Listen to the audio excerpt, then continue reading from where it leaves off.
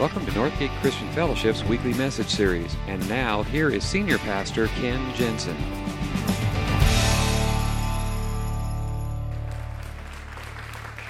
So happy Mother's Day to all you moms. Thank you for all that you do. Larry mentioned earlier, we are in this series called Bringing Sexy Back. And I'm sure a lot of you are wondering, okay, how are they going to tie this into Mother's Day, okay? But here's a tie-in.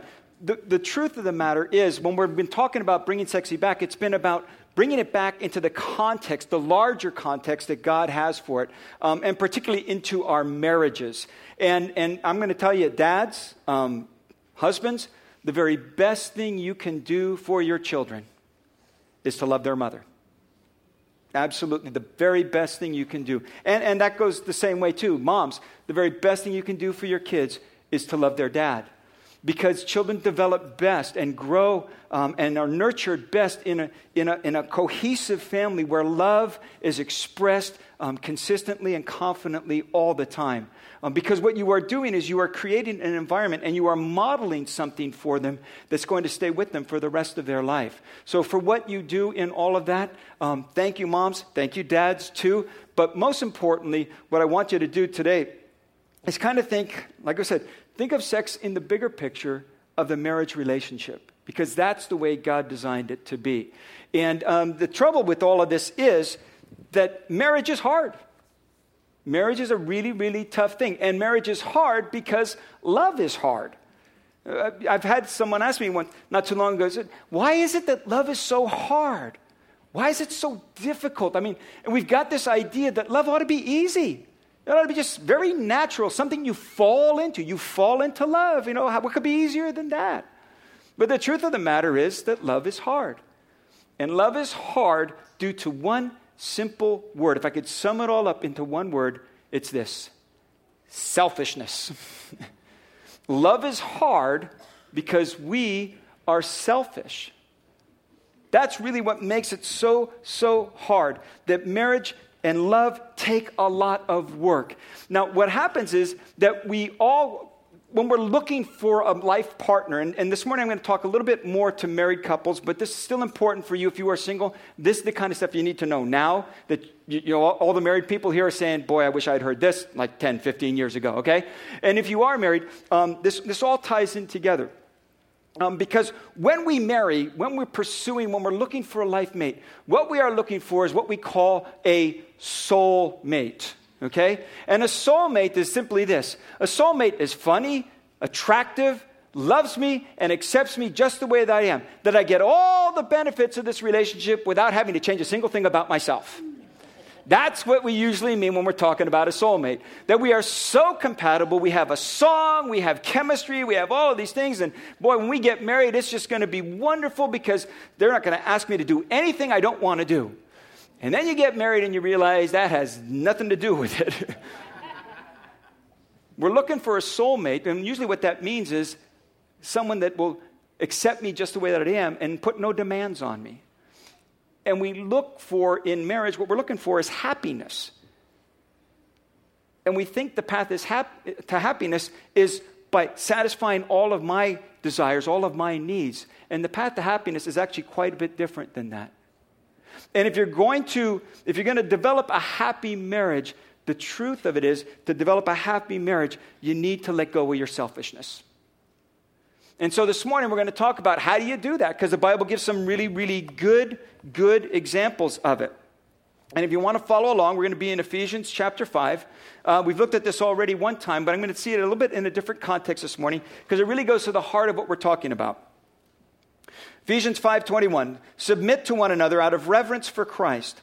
Wives, submit to your husbands as you do to the Lord.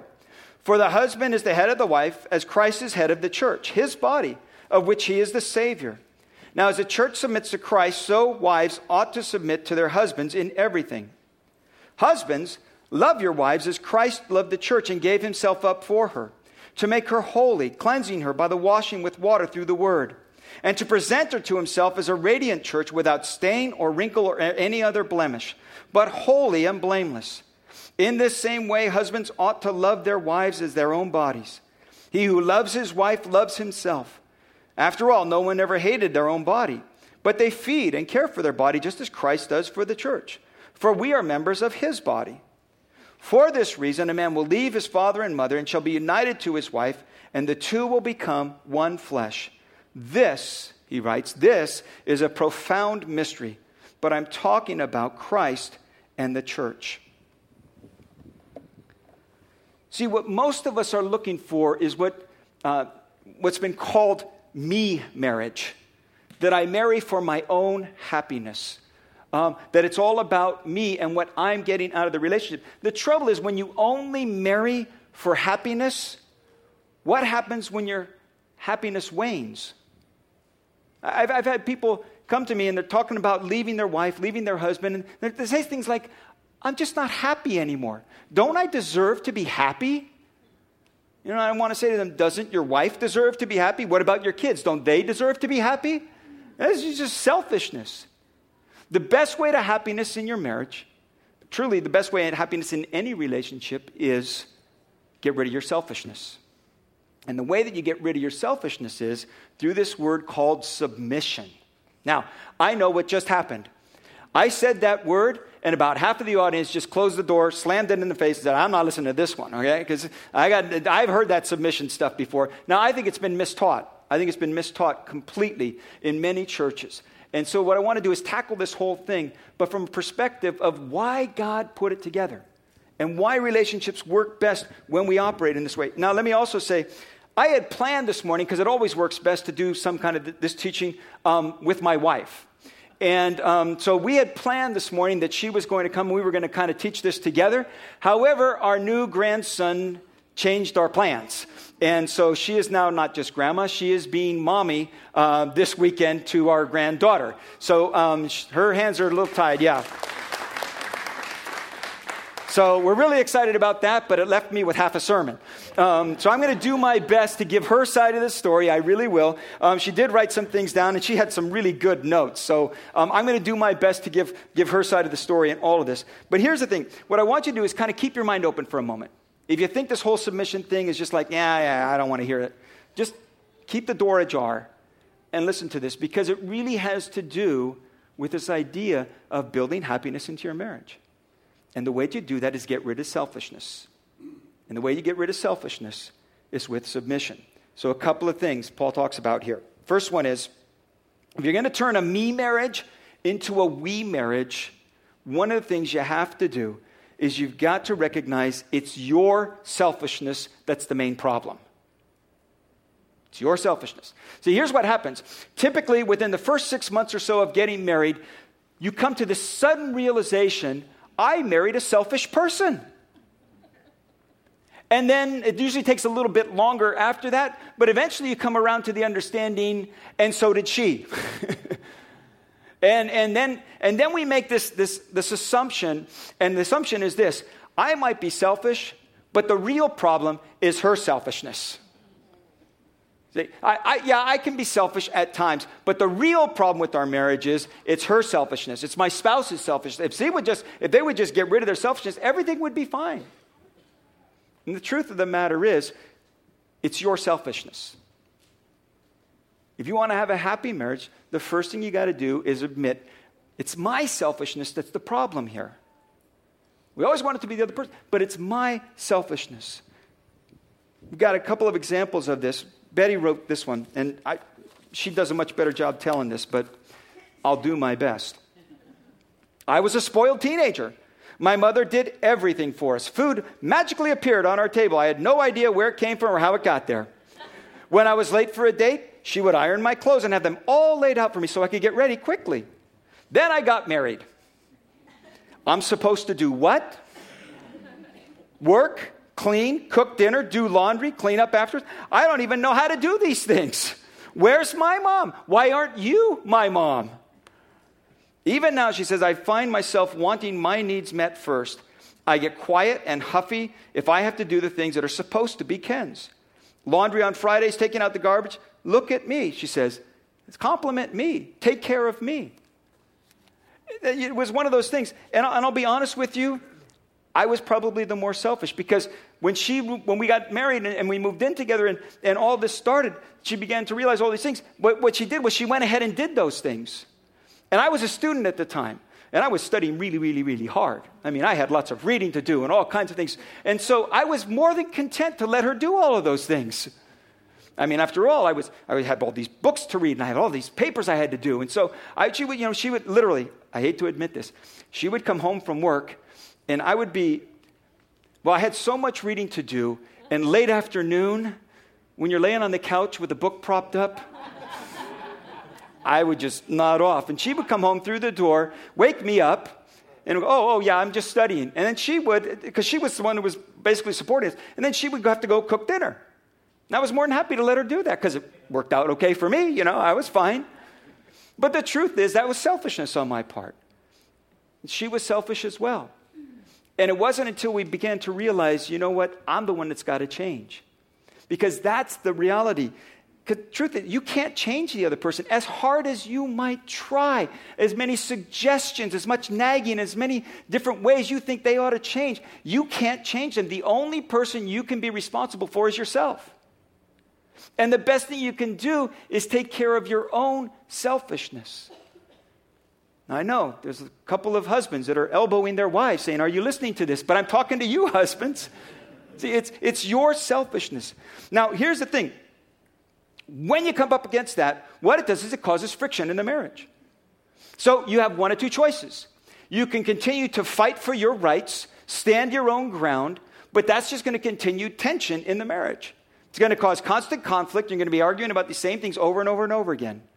The second choice is you kind of arrive at a truce. And you just kind of decide, okay, we're not going to talk about it because we don't want to have the arguments, but it festers and it simmers below the surface. And neither one of those solve the problem. There's a third alternative, and this is the biblical pattern.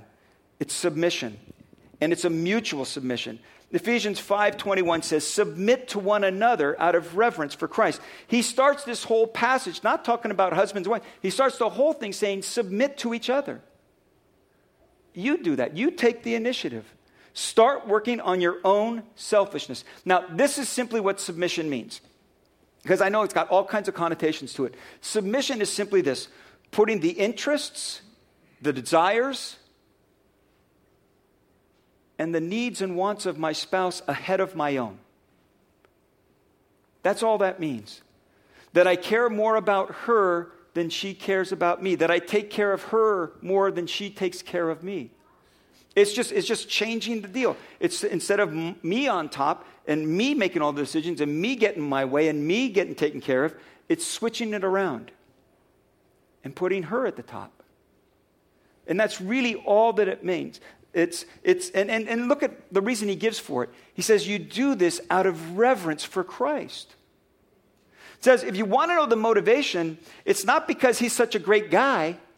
It's not because she earned that place in your eyes. It's out of reverence for Christ. In other words, what Paul is saying is, take all of your love, all of your respect, all of your gratitude for that amazing grace that Christ has shown to you, and then take it and shower it on your wife. Shower it on your husband. Because, we can stand. This morning we had a great time of worship, and we can sing and tears down our eyes and how wonderful God is and how much we love him and appreciate all that he's done for us. He says, that's easy. That takes no effort at all. I love the sentiment, but if you really want to show me how much you love me, love your spouse. Take all of that gratitude. Take all of that love. Take all that wonder and awe that you have for me and transfer it to your spouse. And really, that's the biblical way that our relationships are supposed to work. It's really the way God designed relationships to work. Because he talks about this this is a theme all throughout Scripture. It's not just husbands and wives. It's all throughout Scripture. Philippians 2, do nothing out of selfish ambition or vain conceit. Rather, in humility, value others above yourselves. Not looking to your own interest, but each of you to the interests of others. See, that's the way relationships work. And it's counterintuitive. I know it is. But he says this is the way relationships work. If you will take that first step. Think about it this way. What are the type of people that you are attracted to? Are you attracted to the kind of people that are self-centered, that are always talking about themselves and how great they are, who are always expecting you to take care of them? Or are you attracted to the person who takes an interest in you? Who asks you about your job? and what you've done lately and where you're going on vacation, which type of people are you most attracted to? It's the people that are interested in you. See, that's the way relationships really work. And so he says, the first thing you got to do to turn a me marriage into a we marriage is you got to come to grips with the fact that it's your selfishness that's the problem. And then take responsibility for that. Work on your own selfishness instead of trying to change the other person's. Second one is, don't allow your desires to become expectations. We all come into a marriage with certain desires. We have hopes and dreams and all these things and pictures of what we expect life to look like once we get married. And most of those are legitimate. One of the big reasons why we get married is we are looking for another person to fill some of those gaps and those holes that are in our own personhood. And it goes all the way back to the creation story where God said it is not good for man to be alone. There was an incompleteness about that. And so when we marry, what we are doing is looking to fill some of those gaps. And we all have them. And they're legitimate. They're legitimate desires. Most of them are. Some of them aren't. But the problem is when our desires become expectations. Because when desires become expectations, all expectations they are unspoken demands. That's really what an expectation is. It's something that you expect the other person to do, that you demand that they do, but you don't tell them what it is. And who can possibly live up to that? See, when your dreams become expectations, it just changes the equation.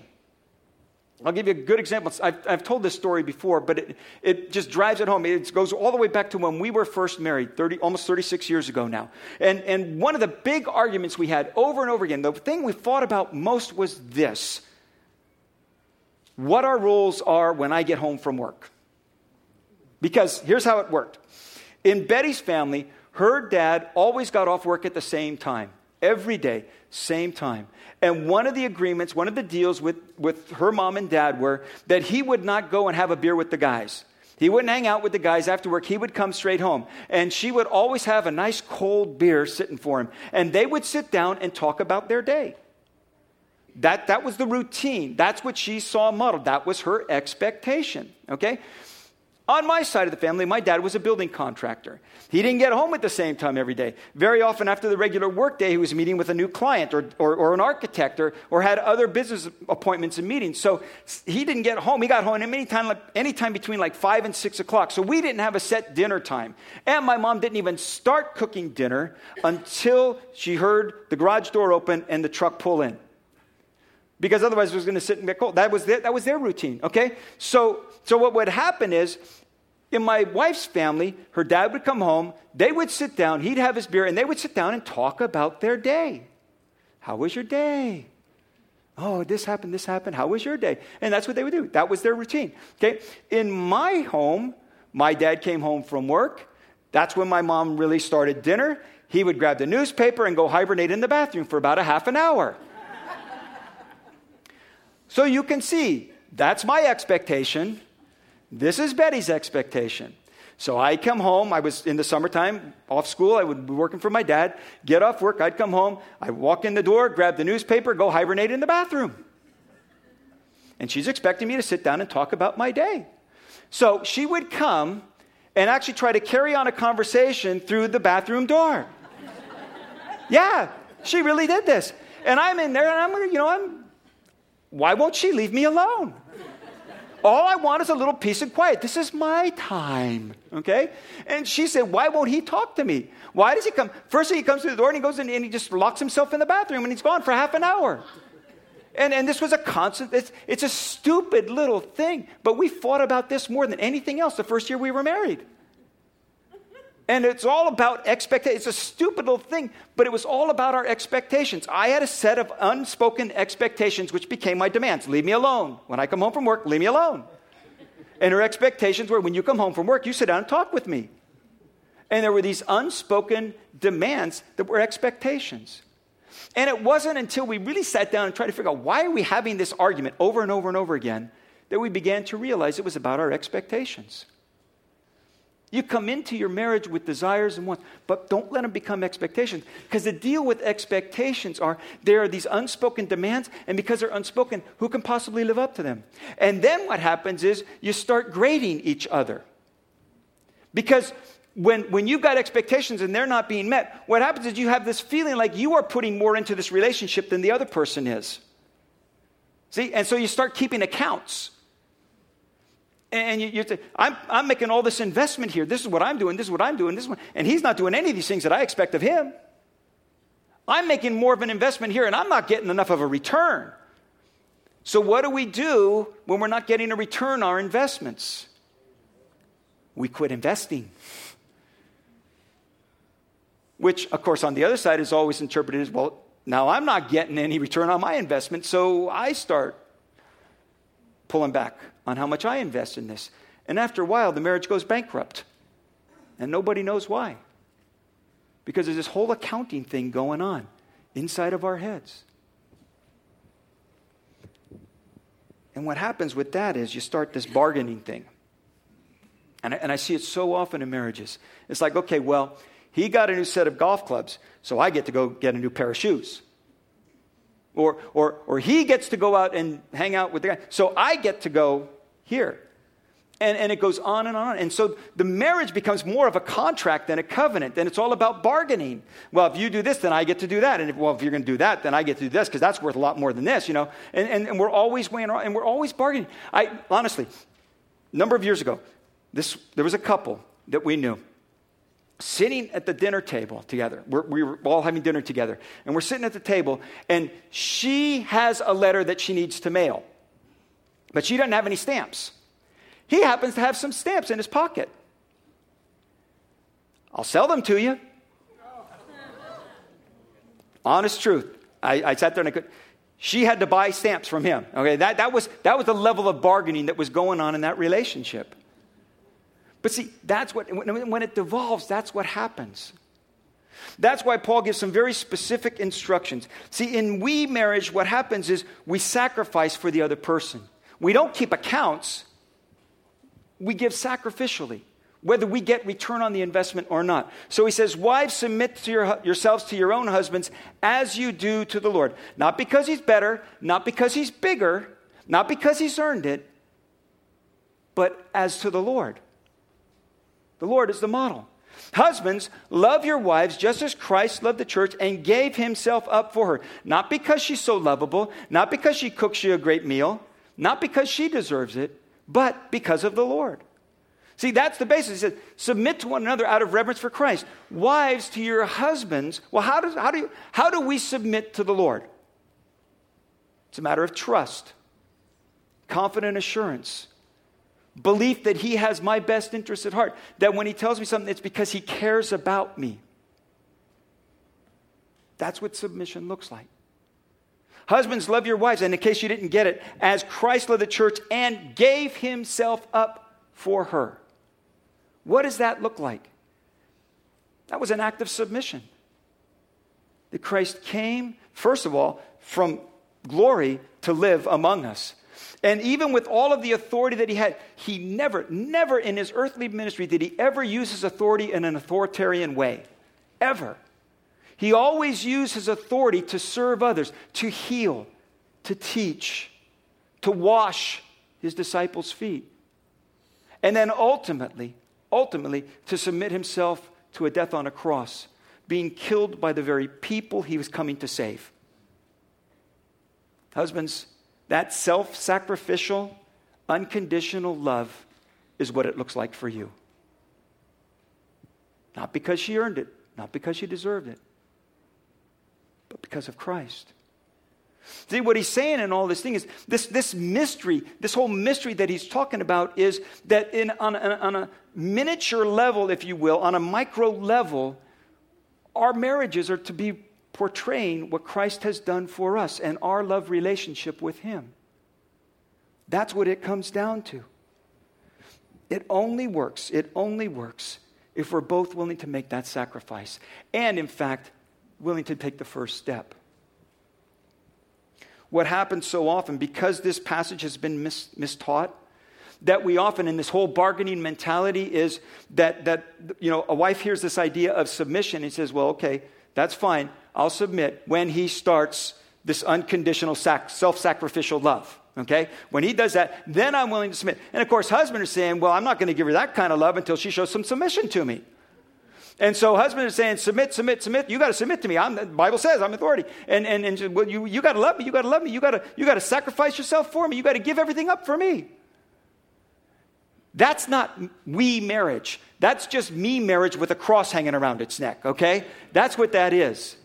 That's not going to get you where you want to go. He says, no, you take the initiative. You do the first thing. Love by its very nature is about giving. Love is patient, Scripture says. Love is kind, does not look out for its own interests, does not keep track of other people's wrongs. When we treat marriage like a contract, it becomes very superficial.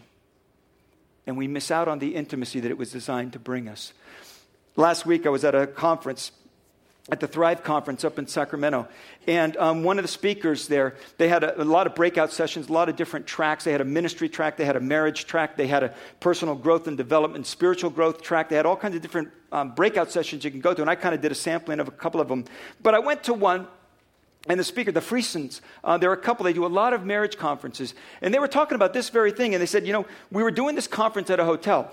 And we were talking about all the issues of marriage. We were talking about sex. We were talking about maintaining your marriage, developing intimacy, all of these different things. And they said after the first day's session, there was one couple in particular. And the husband heard this whole thing and sex and how sex has to be, you don't withhold from your husband and, that you give your life and you give your body for each other. So he's thinking that evening, oh boy, sex tonight. And his wife, of course, she's been listening to all these things. She goes, wow, we need to work on our marriage. So she's thinking, we need to have a good long talk. And he's thinking, I'm going to have sex. And she's thinking, we're going to have a talk. And what happened was later in the evening, as they were walking through the lobby, they saw the wife sitting by herself going over her notes from the day's seminar. Because both were fighting for what they want and what they expected, and neither one of them got any of it. But he said if they had done the opposite, if they had chosen to put the needs of the other person first, they both would have won. And that's the way relationships work, because that's the way God designed them. See, it's so counterintuitive to give up my rights, to give up my interests, to give up my expectations. Then who's going to take care of me? But I'm telling you, if you will take the first step and not wait for the other person, if you will take the initiative in this, you may not get the results right away. You might think, okay, Sunday afternoon, I'm giving it all up. And by Thursday, you expect your whole marriage to turn around and be beneficial to you. Okay, it's not going to work that way. Because this isn't about manipulating the system. This is simply about how relationships work. And what Christ says, if you will be a giver, if you will be a sacrificial lover, if you will put the other person first, their rights, their interests, if you will sit down and listen and talk to them, become a student of your spouse, if you will do those things, you eventually will benefit. You will. Because if you both do it, you both win. If neither of you will do it, you both lose. And if you're doing it one-sidedly and your spouse doesn't get it, do it anyway. Because one of the things that Scripture is very, very clear on is that in time, God does His work through your actions. So don't hold out waiting for the other person. And the last thing, to turn a me marriage into a we marriage, make it your mission. Make it your mission to see your spouse flourish. Your goal for your marriage is to make your spouse the very best version of themselves that God designed them to be. That it's your job to support and to encourage and to help, not to pick at and nag and thinking you're making them a better person that way. But by investing in and caring for and loving unconditionally. If anything, husbands have been given the greater responsibility in this one. It says, Christ loved the church and gave Himself up for her to make her holy, to present her to Himself as a radiant church without stain or wrinkle or any other blemish, but holy and blameless. See, Jesus never used His authority for His own sake. He always uses authority for the sake of others. He did it for us. And I know some of you, some wives are thinking, I thought I was marrying a prince, and I ended up with the frog, okay? And if he would just change, it would make it so much easier for me. But if you would make it your mission to see your spouse flourish, you benefit from that. I can't tell you how much of a better person I am. Not I'm a great person, but I'm a better person because of my wife. Through all the things that I've put her through all the places I dragged her to, for all the ups and downs that we've been through together, I am a better person because of her, because she invests in me. See, here's what happens. We all grow up getting all kinds of messages from all kinds of people about who we are. And there's a tremendous healing power in a marriage when a husband or a wife says, "You are the most beautiful person in the world." That is healing to someone who never thought they were that beautiful, who has insecurities about their looks or their intelligence. "You are the smartest person I know." And that doesn't have to be a lie. It doesn't mean somebody has a higher IQ. If somebody has a higher IQ, that you're just discounting that. What you're saying is, you are the one person that means the most to me. And of all the wives, of all the husbands that I could have chosen, you're the best. You're the best. And there's tremendous healing power in that. Because a lot of us grew up getting all kinds of messages, and many of them were not positive. And to know that at least in one person's eyes, I am the most handsome man on this earth. Though I'm losing my hair, and I'm getting a lot more wrinkles than I used to, and my brain and my memory is getting worse and worse all the time. But in one person's eyes, I'm the greatest man on this earth. And for my wife to know that of all the women on this earth, she's the greatest. And when you invest in that, and when you do the things that help him to flourish, you're investing not only in your spouse, you're investing in your marriage. And you're building her up. See, Christ came and he loved us, not because we were lovely, not because we were lovable, but to make us lovely. And that's our job as husbands and wives. And he did it sacrificially. This is love.